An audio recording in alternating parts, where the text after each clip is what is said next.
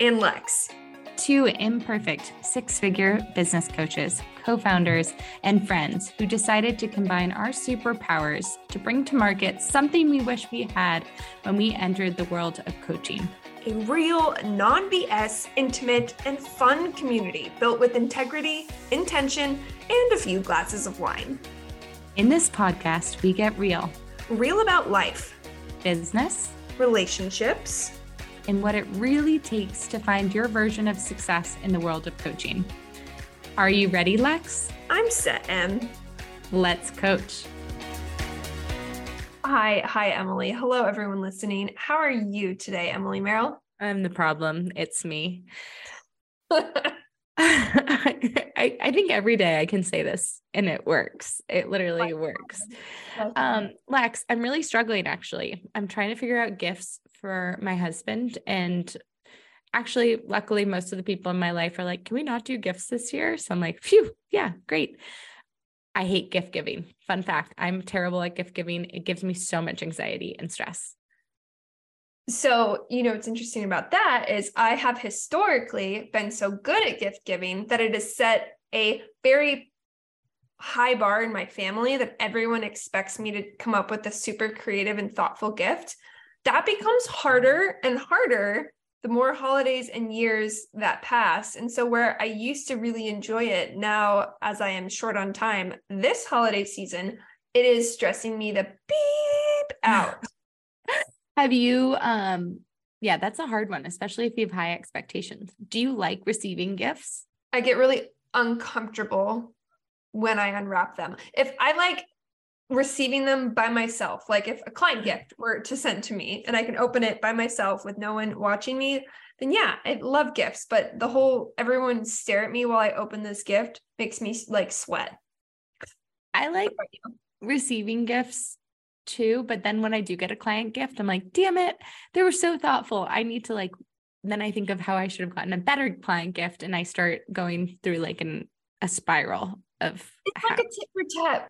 Wedding gifts is a big one. Like CJ and I, every time a wedding comes up now, we're like, what'd they get us for our wedding? Oh, they spent like $200. Shit, we have to spend $200. And I hate that it's become this like, what is the word I'm looking for? Yeah, like, no, a tip for like a competition, not a competition, but like an equalizer. Like you have to be equal in your spending per the spending that they did for you. So yeah. And I think the good thing about having kids this year is like a lot of the attention is going to be on them. And I don't think people are going to roast us or shame us for being bad at giving gifts. I have so much, okay, let me ask you this. What's the gift you're most proud of? Like the most creative gift you've ever come up with? Literally can't think of anything. I'm like, nothing.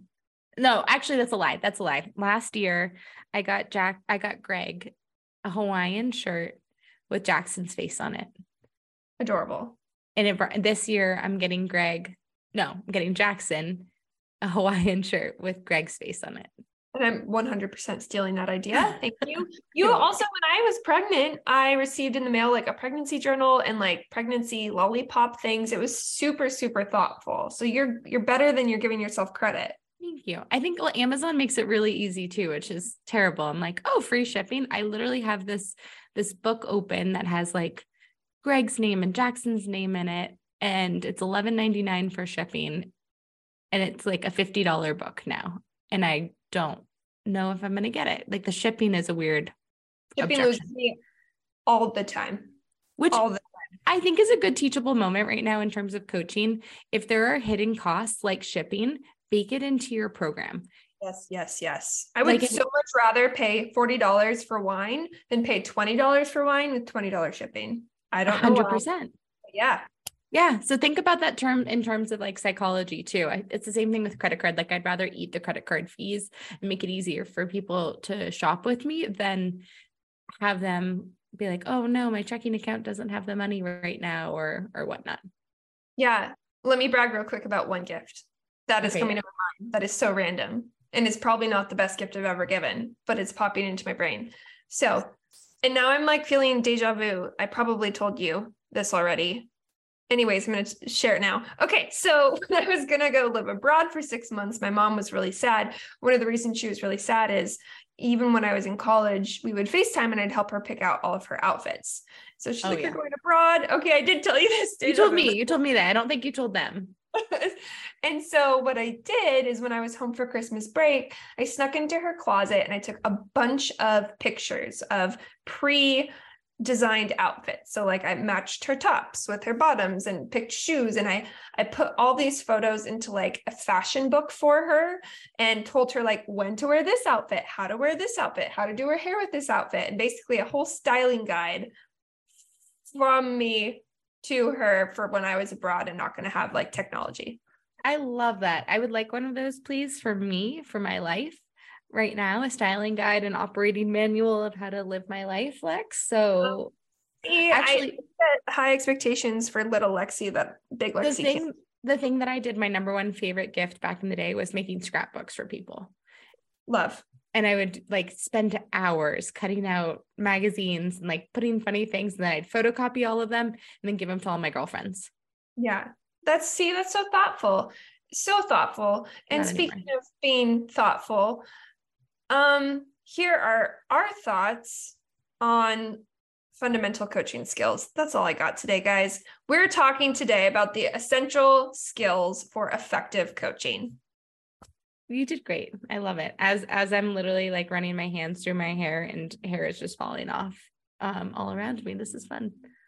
Yes, she is. We're giving you guys a visual. So Emily, speaking of falling off, your hair is located near your ears. What is the first essential skill that you should have as a coach? Wine. Not where I was going.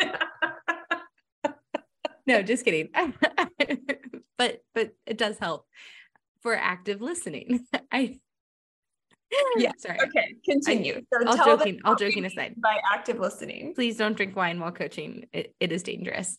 No, in all seriousness, the first thing that you should do as a coach is be an active listener.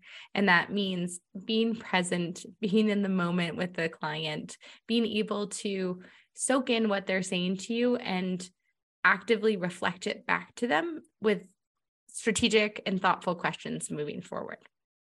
Which segues us perfectly into the next fundamental skill of a coach, and that's being able to ask questions. We're talking thought-provoking questions, guiding questions, open-ended questions. These questions can come from active listening. So it's a great tie in there.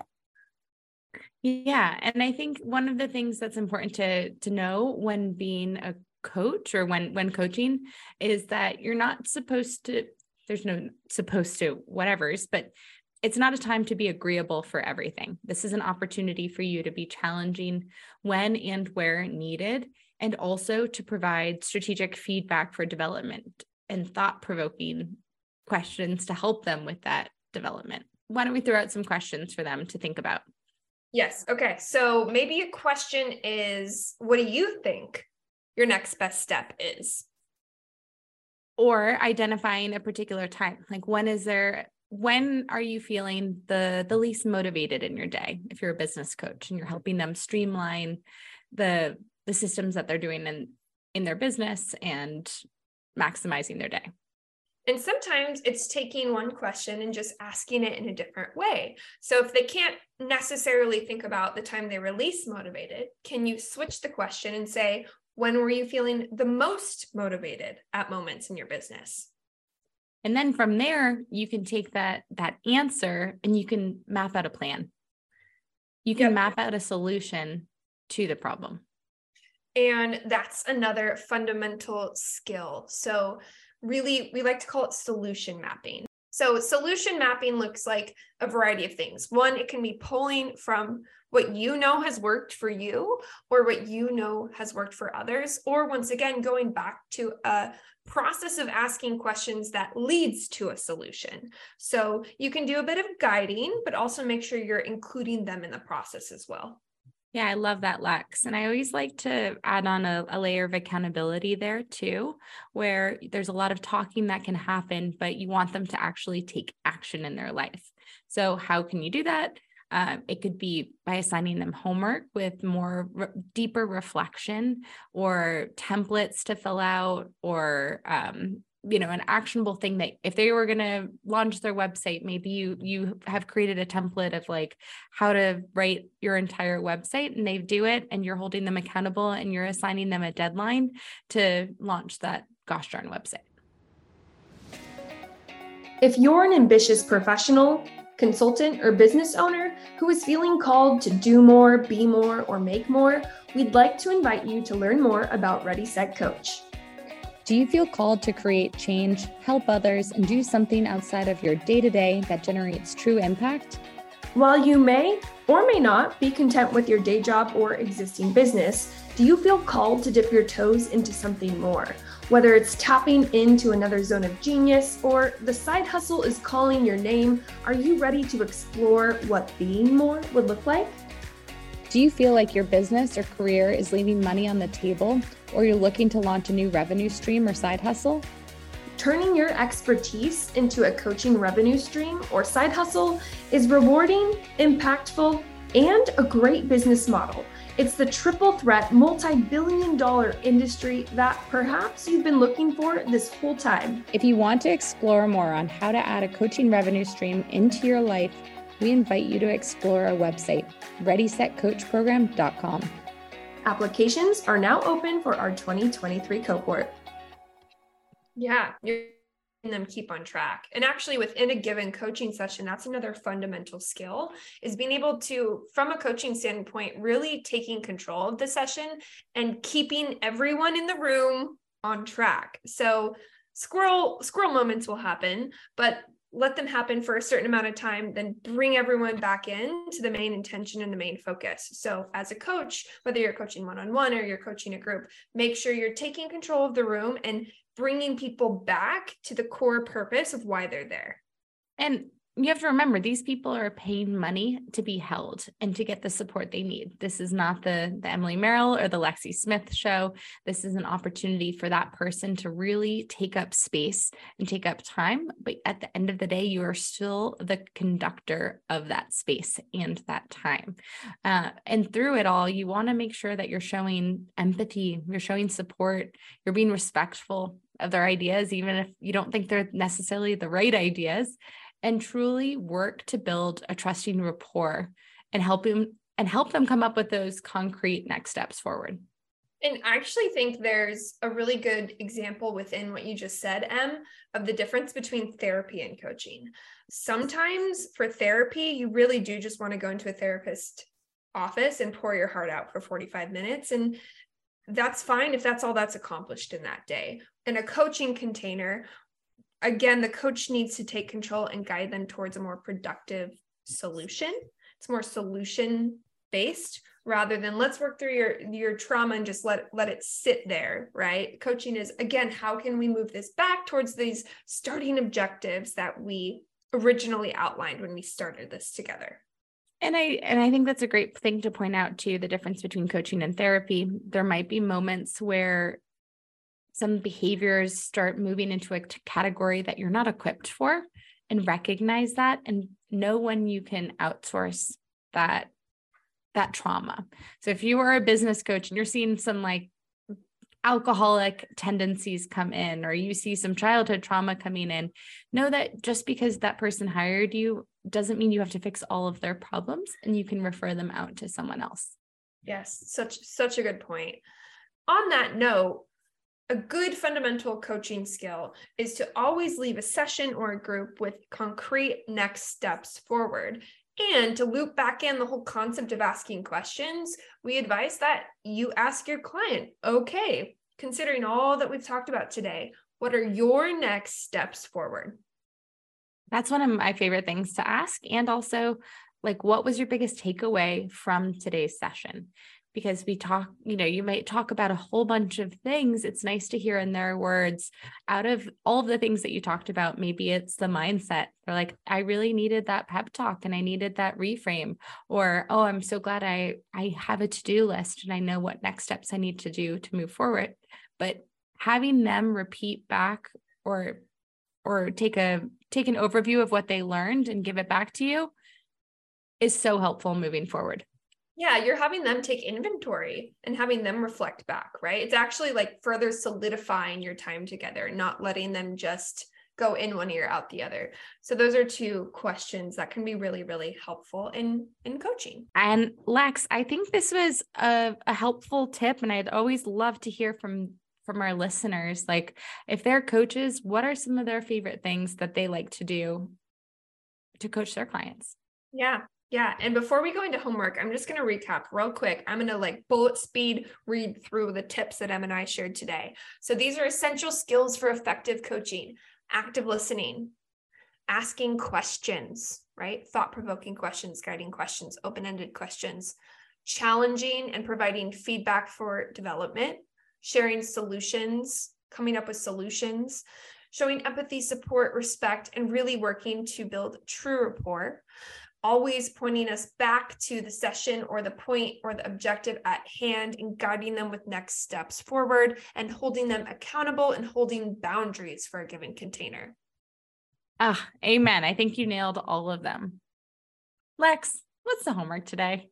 All right. So because we've reiterated at multiple points through this episode that a good coach is a great question asker, we want you to outline 3 to 5 of your go-to questions to take with you in your next coaching session. Start with a beginning question, a reflective question, and an ending session question.